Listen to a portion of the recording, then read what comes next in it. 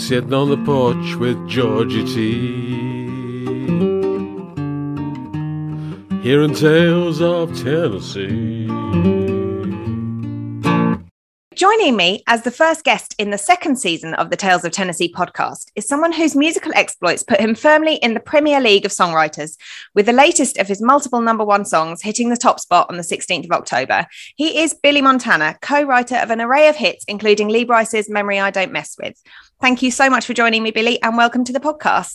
I am excited to be here, Georgie. Thank you. Oh. So I believe you are from and have got quite a musical family, but can you give us just a little bit of a brief overview of your childhood, your sort of formative years, and how you ended up in Nashville?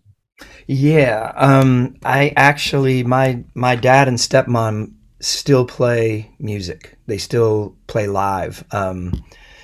They're in a band called the McNett Country Band, and they've always performed. But part of I didn't grow up in my dad's house. Grew up in, my mother took my brothers and me, and we grew up with my grandparents. But my dad, when we would go spend time with him, was always playing music, and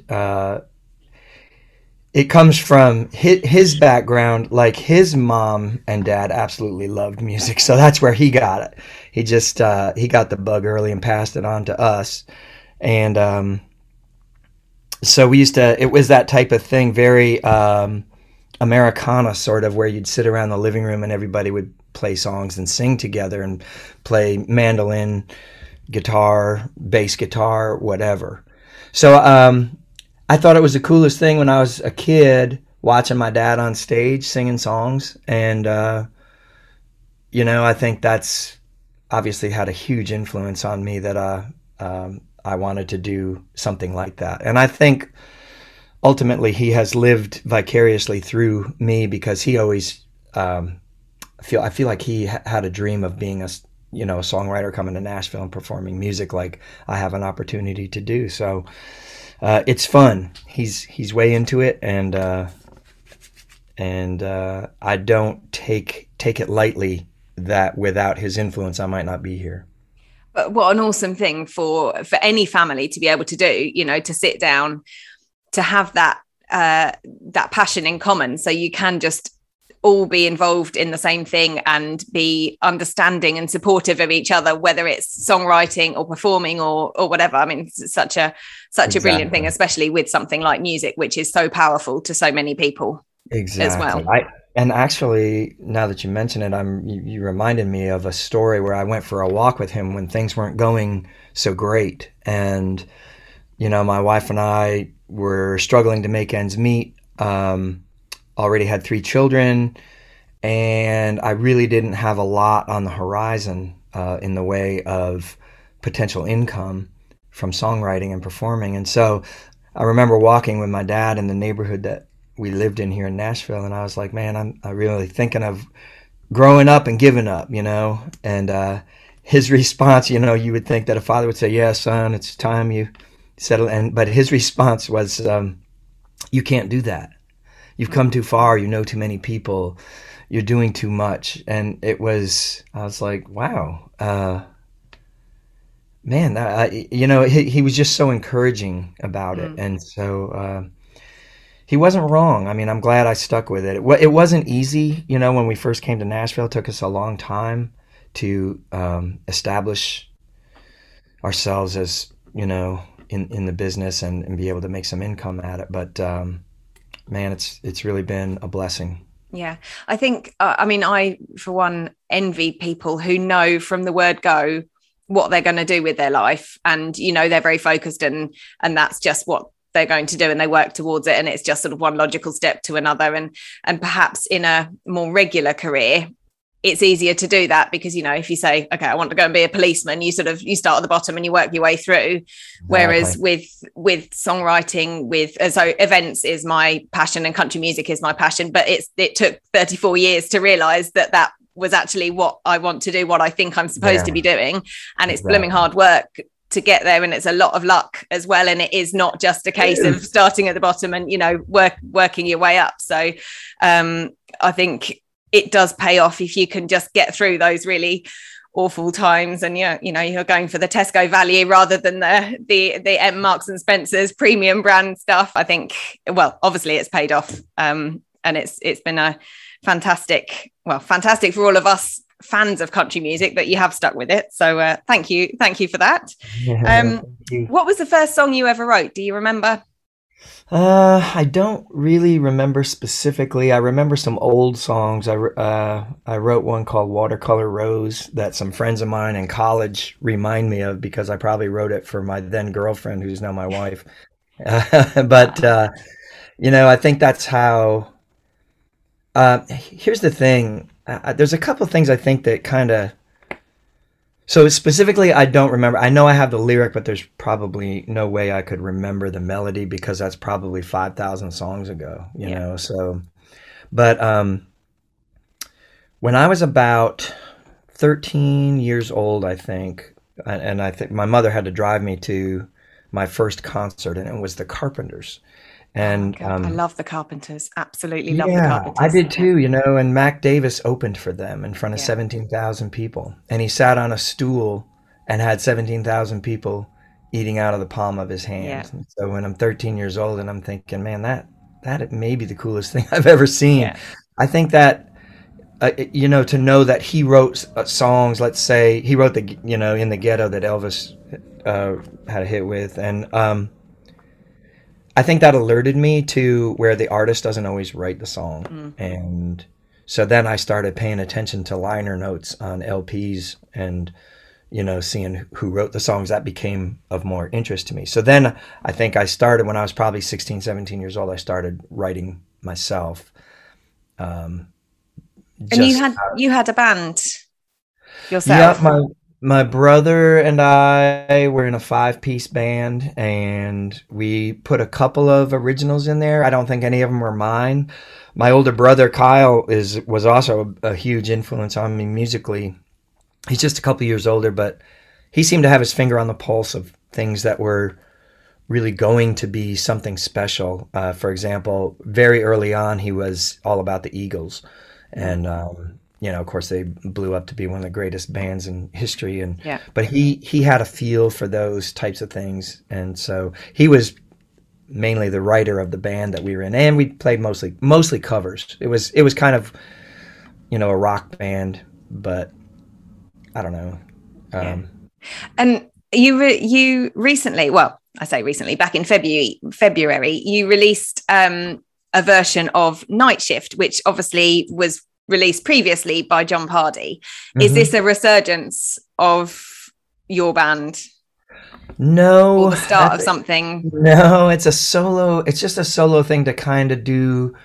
We thought that it'd be cool to do songwriter versions of, songs that might be familiar to absolutely the listener. And so it's just more like my interpretation of songs that have been covered by my songs that have been covered by other recording artists. When I was writing the question, I was thinking, how do I term it? Because you haven't covered it, because it's your song. So I guess it's it's your version, I guess, isn't it? We can't say. How about that? Yeah, my interpretation. Yeah, no, it's brilliant. But no, I don't have any aspirations to be an artist or anything. But I mean, we still play live. I'm playing the Bluebird Cafe tomorrow night.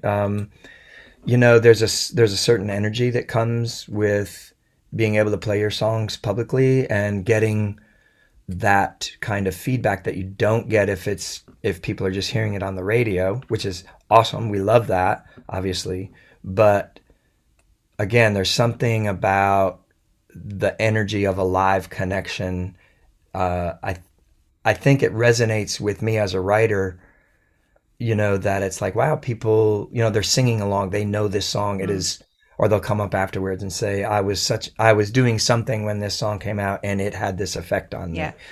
And honestly, that is the reason I got into songwriting, is because I was moved by songs that way. I assume you are, because you're doing what you're doing. And, so we were very influenced by the songs. And so to be able to pass that along is a special gift, I think. Yeah. So I think we're over in the UK, we're a little bit sort of behind Nashville in terms of the songwriter rounds, and they are actually now becoming more popular. But it's slightly, I think it seems to work slightly differently over here. There's a lot more singer-songwriters.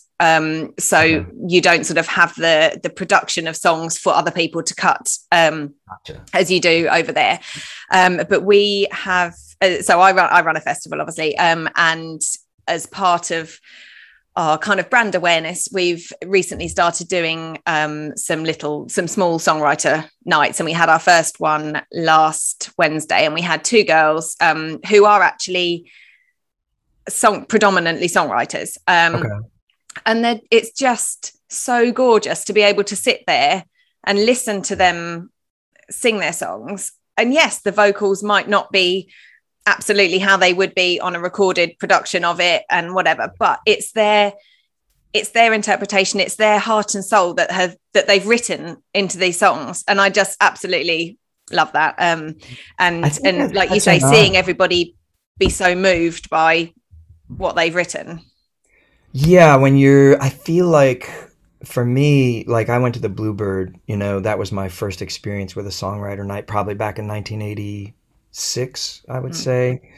And I came away, as a songwriter, I came away completely inspired and completely depressed. Inspired because it was like, wow, I would give anything to do that, and depressed because thinking of like, wow, I would never be able to write songs that that good. And but I do think when you're getting to the root, I think an audience really appreciates that, like you're saying about hearing where the song originated. There's something about the genuineness of that. I feel like that is appealing to an audience. Absolutely. And I think it's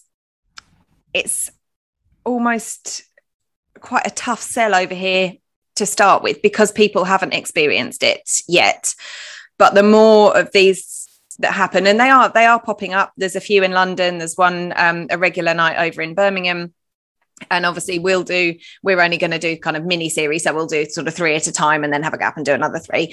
And I think the more people sit and listen to them, and at the festival we have songwriter workshops, so we have local people that can apply to come and be in the workshop, and they play their song and they get feedback from industry professionals, and obviously they've got all the crowd there listening, and I think that really does engage people a lot more with the music, and then they're more likely to follow those singer-songwriters because they've heard that one song, and to see then how it develops into the final cut is really interesting. And I think the audience can then feel a lot more invested in it, I guess, because they feel they've been on that journey with that artist. So can you... I agree. And I think you're doing it right, by doing the 3 and then taking time doing the 3, because I try to tell people that are trying to start one, it's like the biggest challenge, I think, for a writer's night is to educate people on what it even is. And, so what is a writer's night? And that's what you're talking about, is like, well, our people around Nashville, like it's been 35, 40 years they've been doing it. But where you are, it's like you said, I mean, there's a bit of, well, we just don't even know what it is. And so, so it's a lot of word of mouth, I think, that has to grow a writer's night. Yeah, we're really lucky. So the venue we're using is just gorgeous. It's very quirky. It's only small, so we'll probably get about 40 people seated. So it is quite intimate, and we'll have an interval so the artists will come off and have a chat with people, and you can have pictures and talk to them at the end and ask questions and stuff. So hopefully it will inspire people to come along in the future once their friend goes, oh yeah, that was a really good night. So fingers crossed. Can you talk us through the songwriting process in Nashville? Because I've interviewed several UK artists who've been over there to write, and they've just been completely blown away with the professionalism and the efficiency of how it all works. And they say, boom, you go in the room, you're in there, you get writing straight away. Whereas over here, you might sit down and, oh, well, I can't really think about something, think of something. And it kind of, the process goes on a lot longer, and it's a lot less sort of intense and and businesslike. How does it work? Well, that's a good observation right there. Is that it was Brett James, I think, in a documentary that I saw fairly recently that Nashville Songwriters Association put out called "It All Begins with a Song," and he said that that's brilliant.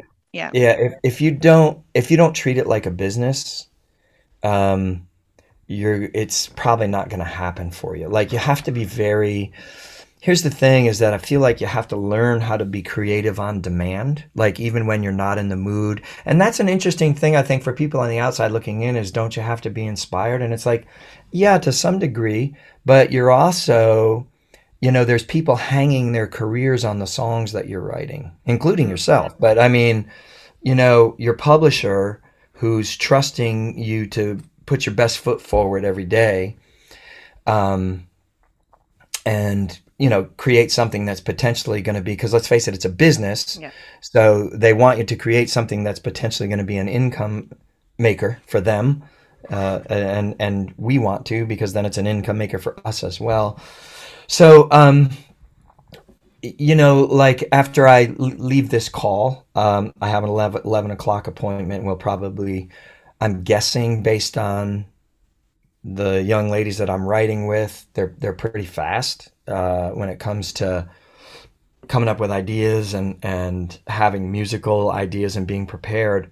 I have a feeling we'll be finished by 3 o'clock in the afternoon, and we'll probably have a pretty darn good song, And so that's the efficiency of it, is that you learn, and that's not it's not more songs, it's quality songs, but you learn how to write a quality song fairly quickly, Well, my next question was going to be, do you feel that because it is so businesslike, it does sort of stifle your creativity? And how do you keep that fresh? How do you keep that creativity on demand? I think a lot of times you have to step away for periods of time. At least I do, to kind of refill the creative cup. I read a long time ago.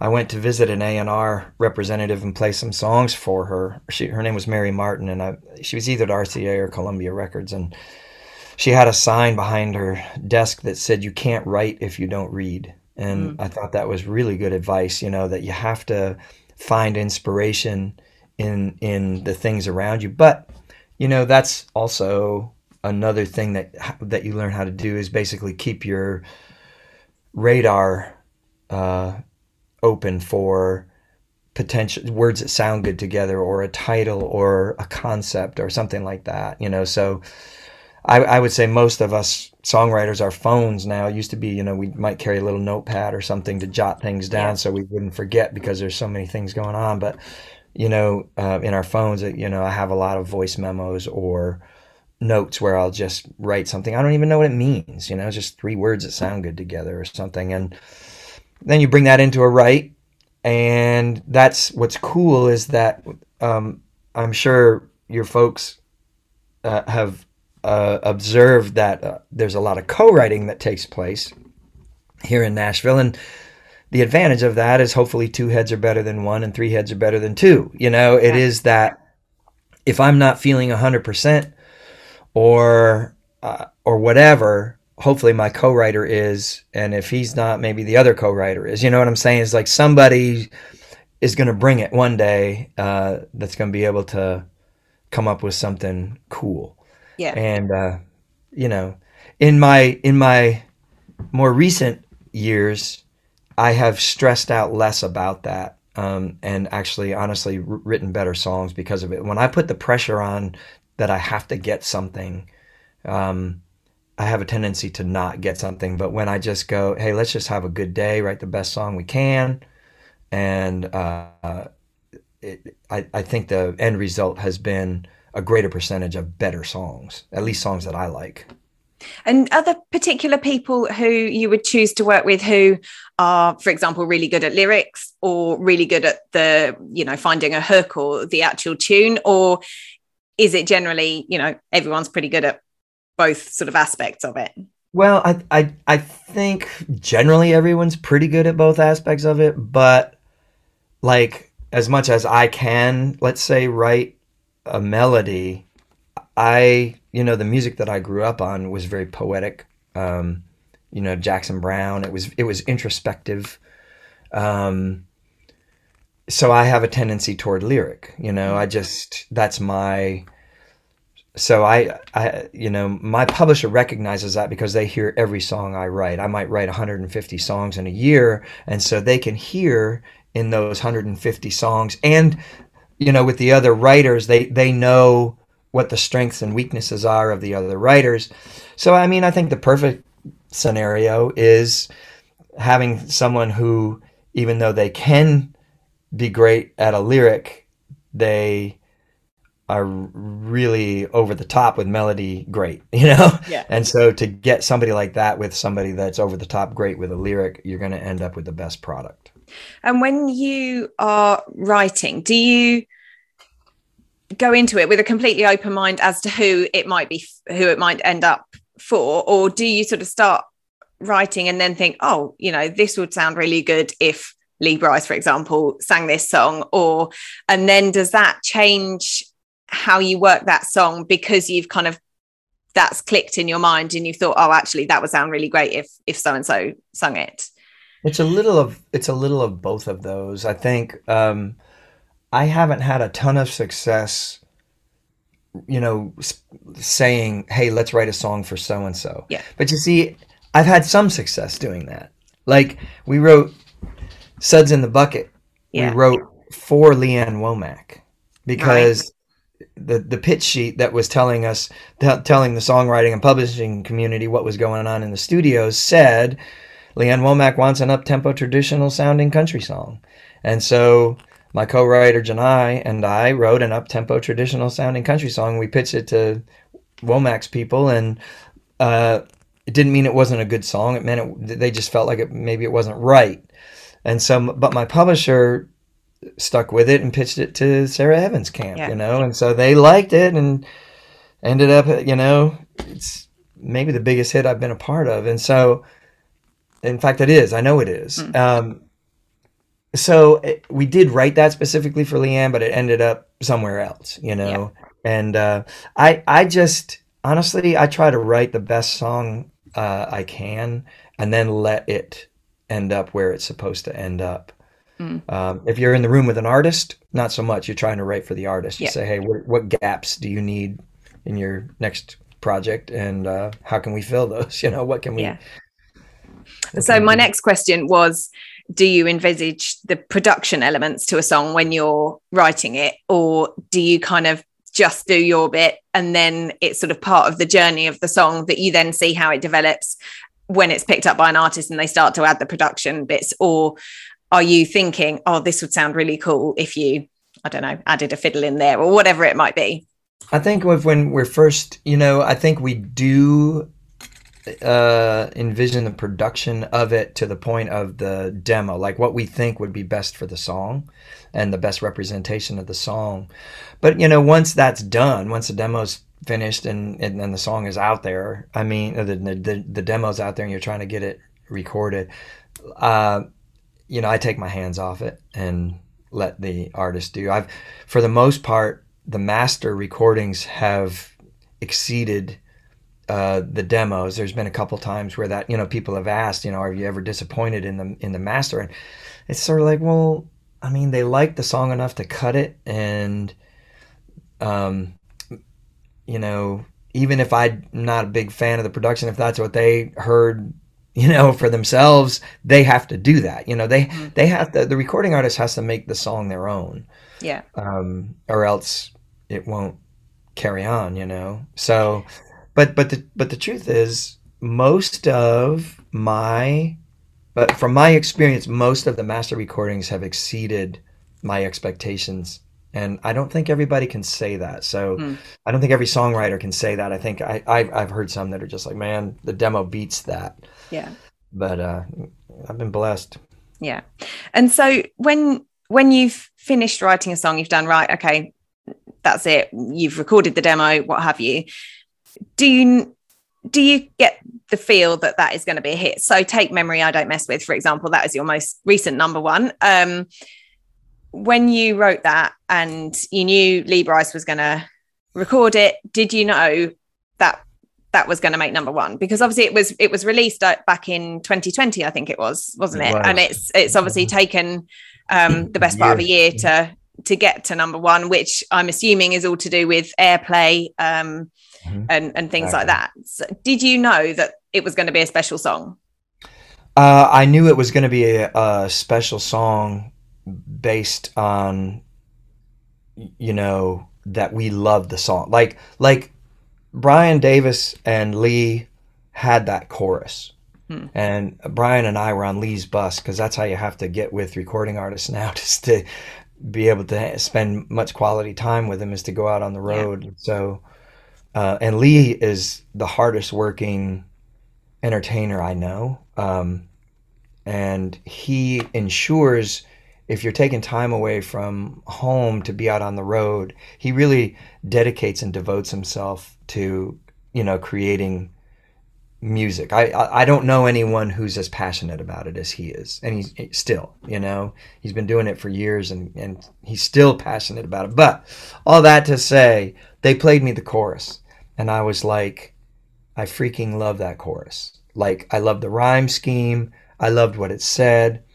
And in that particular write, I was like, I'm thinking to myself, it's like, you better come up with something, you know, because this is too good to waste, kind of. And so I kind of hunkered down and you know, they were talking about production issues and stuff like that. And then I kind of spit out the first verse, almost all of the first verse. And I loved it because Lee, he didn't recite it. He just kind of got this look in his eye and he took the guitar from me and he sang it. Like what I had just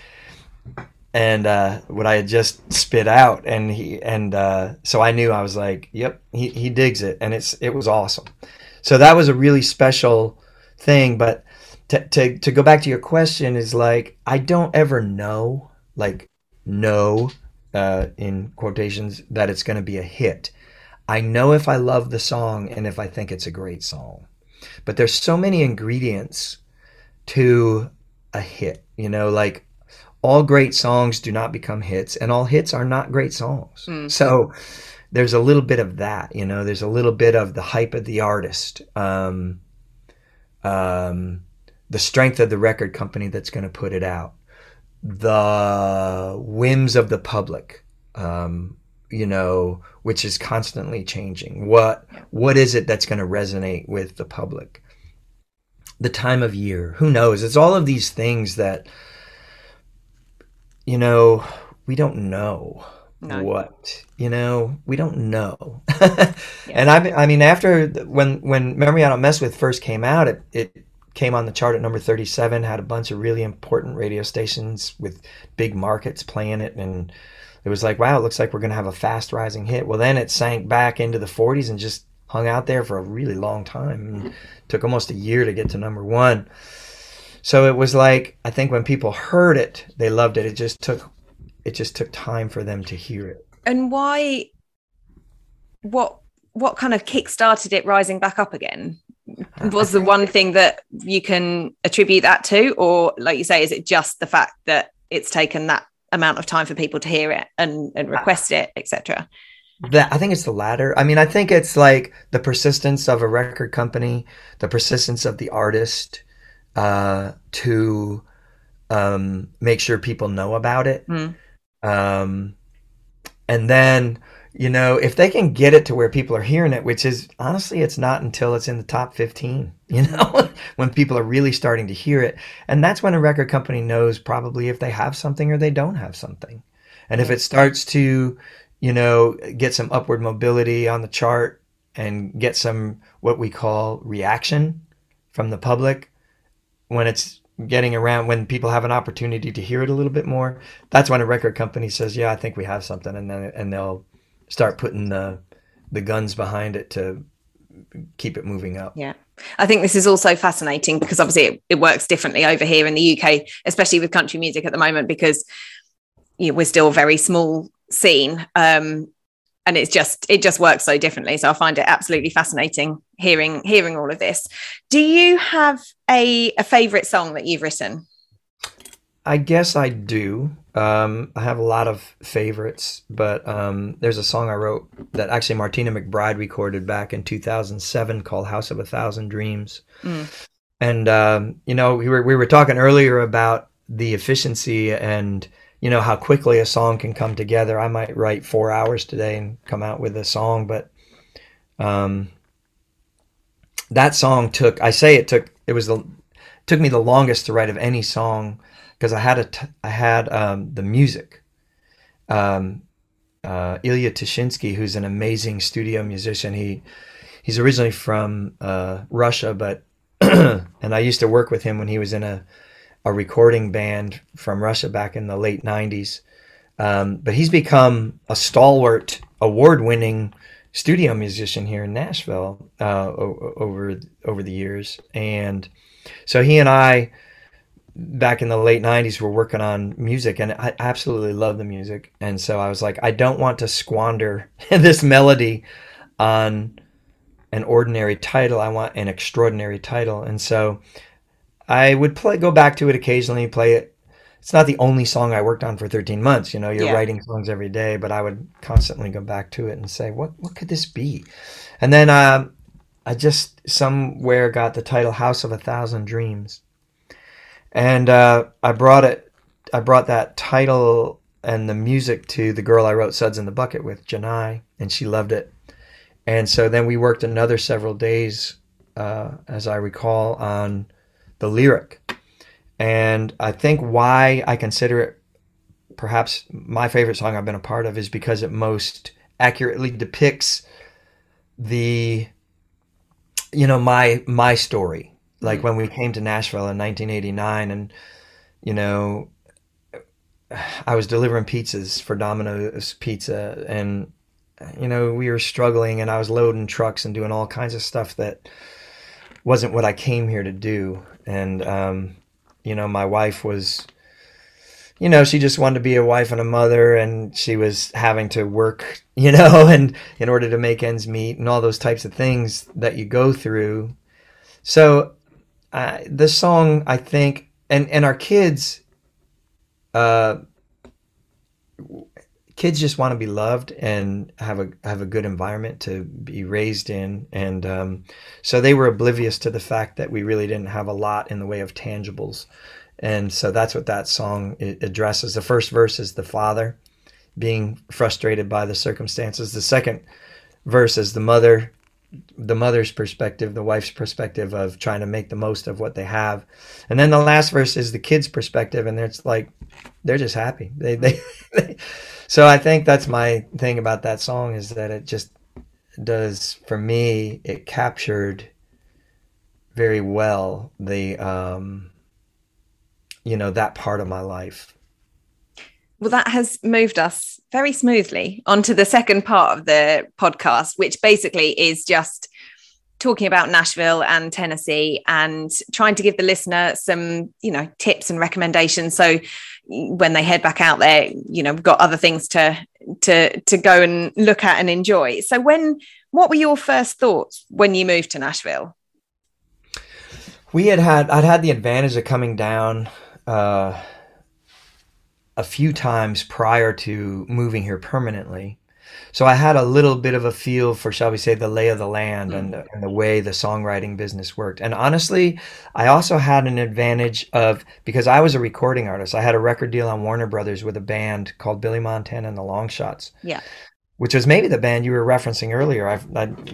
And we had a deal on Warner Brothers for 3 years, which kind of allowed me to learn how the songwriting process worked here. Kind of, gave me a heads up on what the town was like and all that. So I definitely had some advantage that not everyone does. And I actually had a publishing deal prior to moving here permanently, which is also something that not a lot of folks have an opportunity to experience. But coming down, when we first came here, I did errantly think that I was going to take take the town by storm. Like I was a big fish in a small pond in upstate New Yeah. York where I came from. And when I got down here, the reality of being a small fish in a very large ocean uh, struck struck me. Reality struck. And so, we had to hunker down and do all those types of things that I was mentioning before, just to kind of put bread on the table. But I always loved the town, honestly. Even when the business wasn't being what I felt like being very kind to me and accepting my work, there's really good people in the music business. Yeah. And I think they, the ones that believed in me when I didn't believe in myself, Diana Mayer and Brent Mayer. Brent produced all the Judd records, wrote a bunch of the Judd's songs in the 80s, and his daughter Diana ran their publishing company and had a great relationship with them.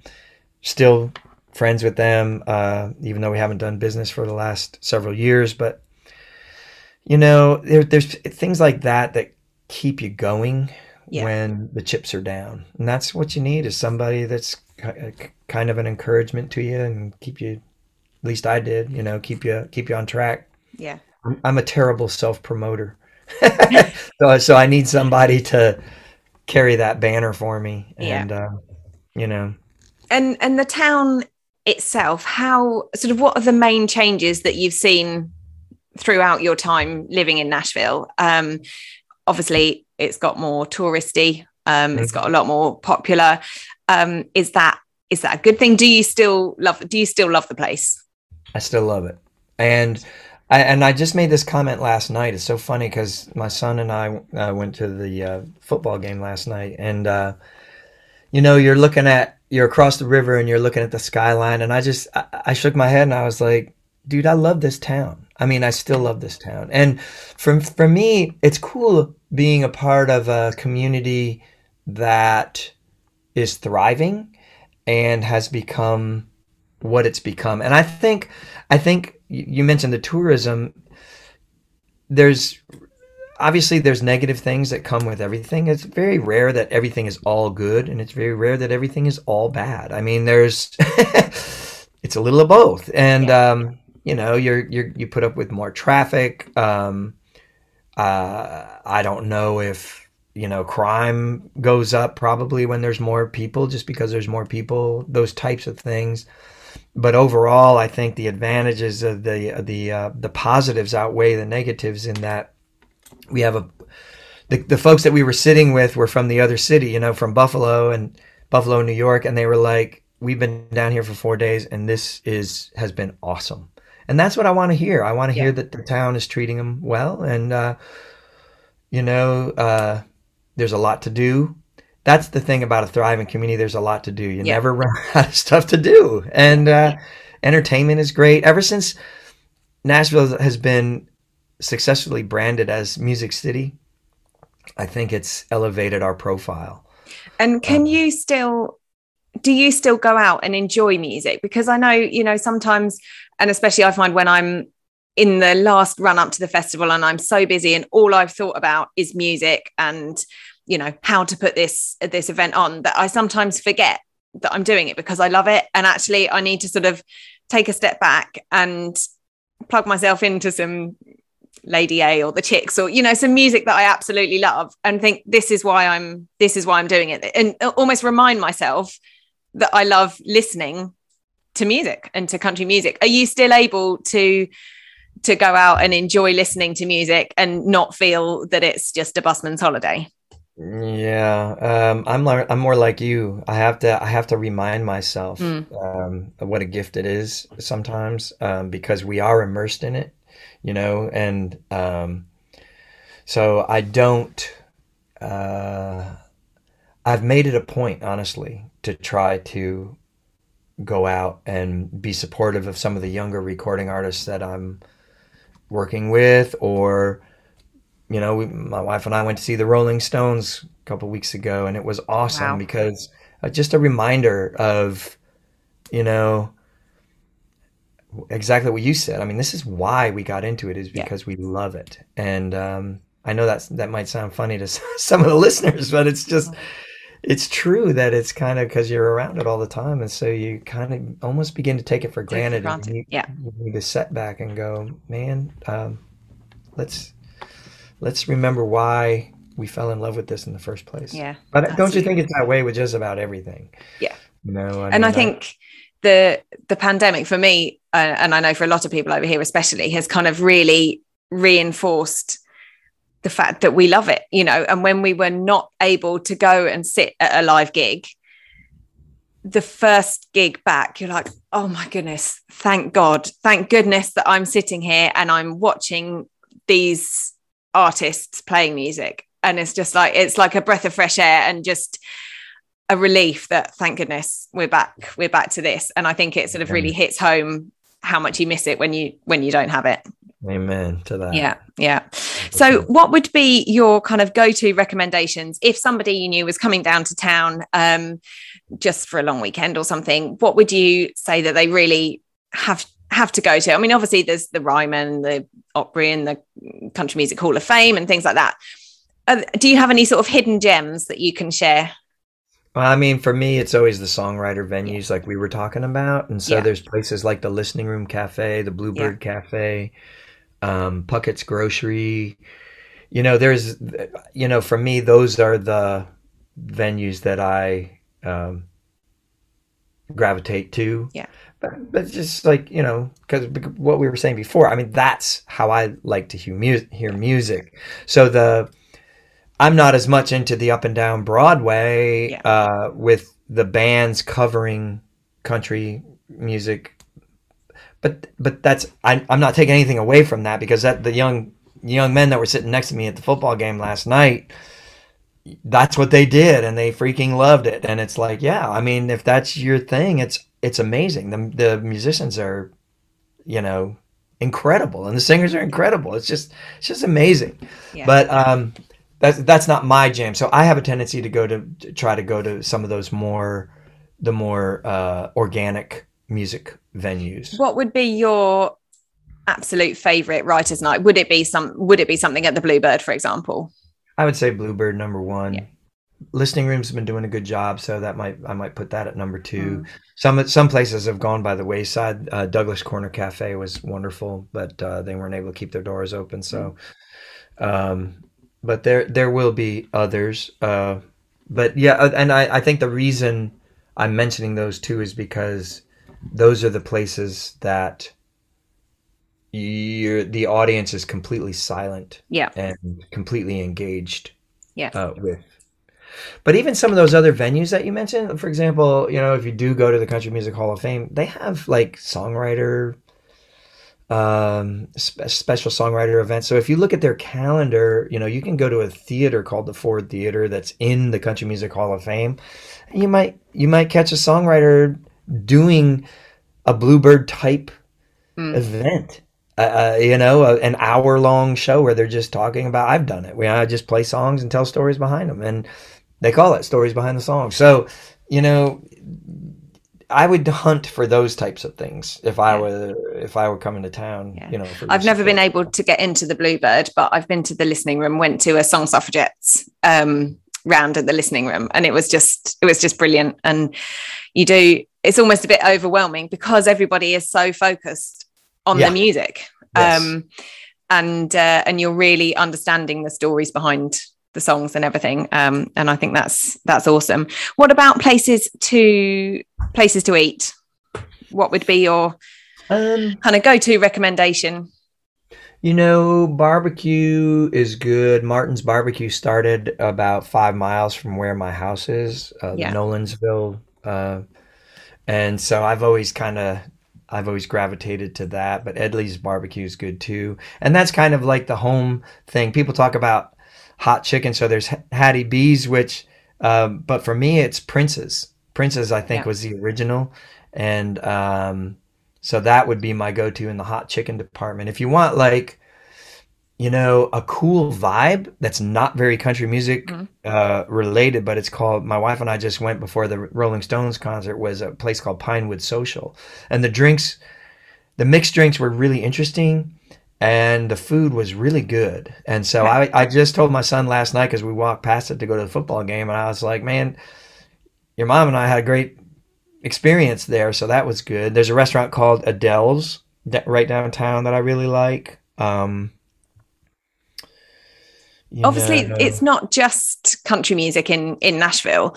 Mm-mm. Is the sort of non-country scene growing, or do you think it will always stay as, you know, country music city with other bits as well? I mean, I think it's probably growing, you know, to some degree. But again, with that branding of the city as Music City, I think they, whoever it was, you know, the powers that be were just like, you know what, we do music, we ought to embrace music. Yeah, absolutely. They've done a good job in it.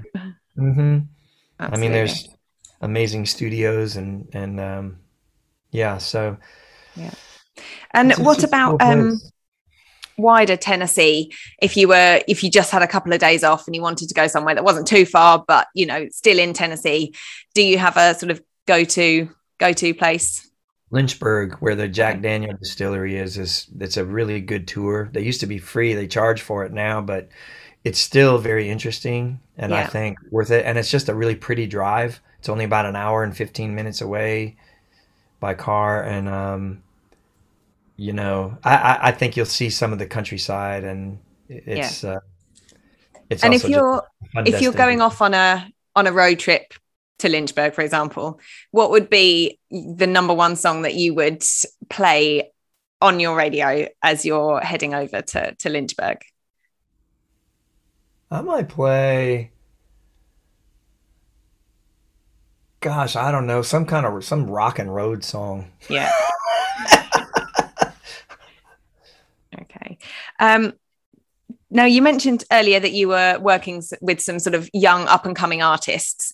Do you have anyone that in particular that we should be looking out for sort of over the next few years? Young man named Troy Cartwright is on Warner Brothers Records. He just put out an EP of 5 songs on Friday. It came out. And Brandon Hood is producing Troy. Yeah. And Brandon and Troy and I wrote 3 of the 5 songs that are on that EP, and I'm really proud of those songs. I think they're really awesome. Cool songs. So my fingers crossed for him. Young man named Ben Gallagher is making good music. A good young man. Ian Munsick, just really super cool dude. Just really good humans. You know, these guys that I'm talking about are like, they're just great people on top of being really talented musicians and songwriters. So yeah, there's a bevy of them, and it's exciting.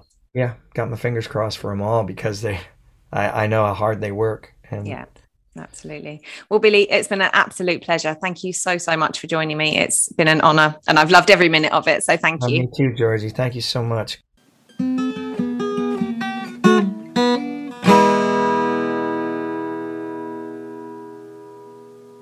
You have been listening to the Tales of Tennessee podcast with me, Georgie T.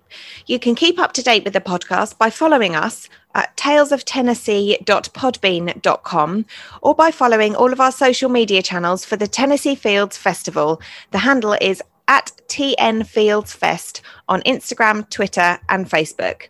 You can also follow me, Georgie T, on Instagram at _accidental_everything.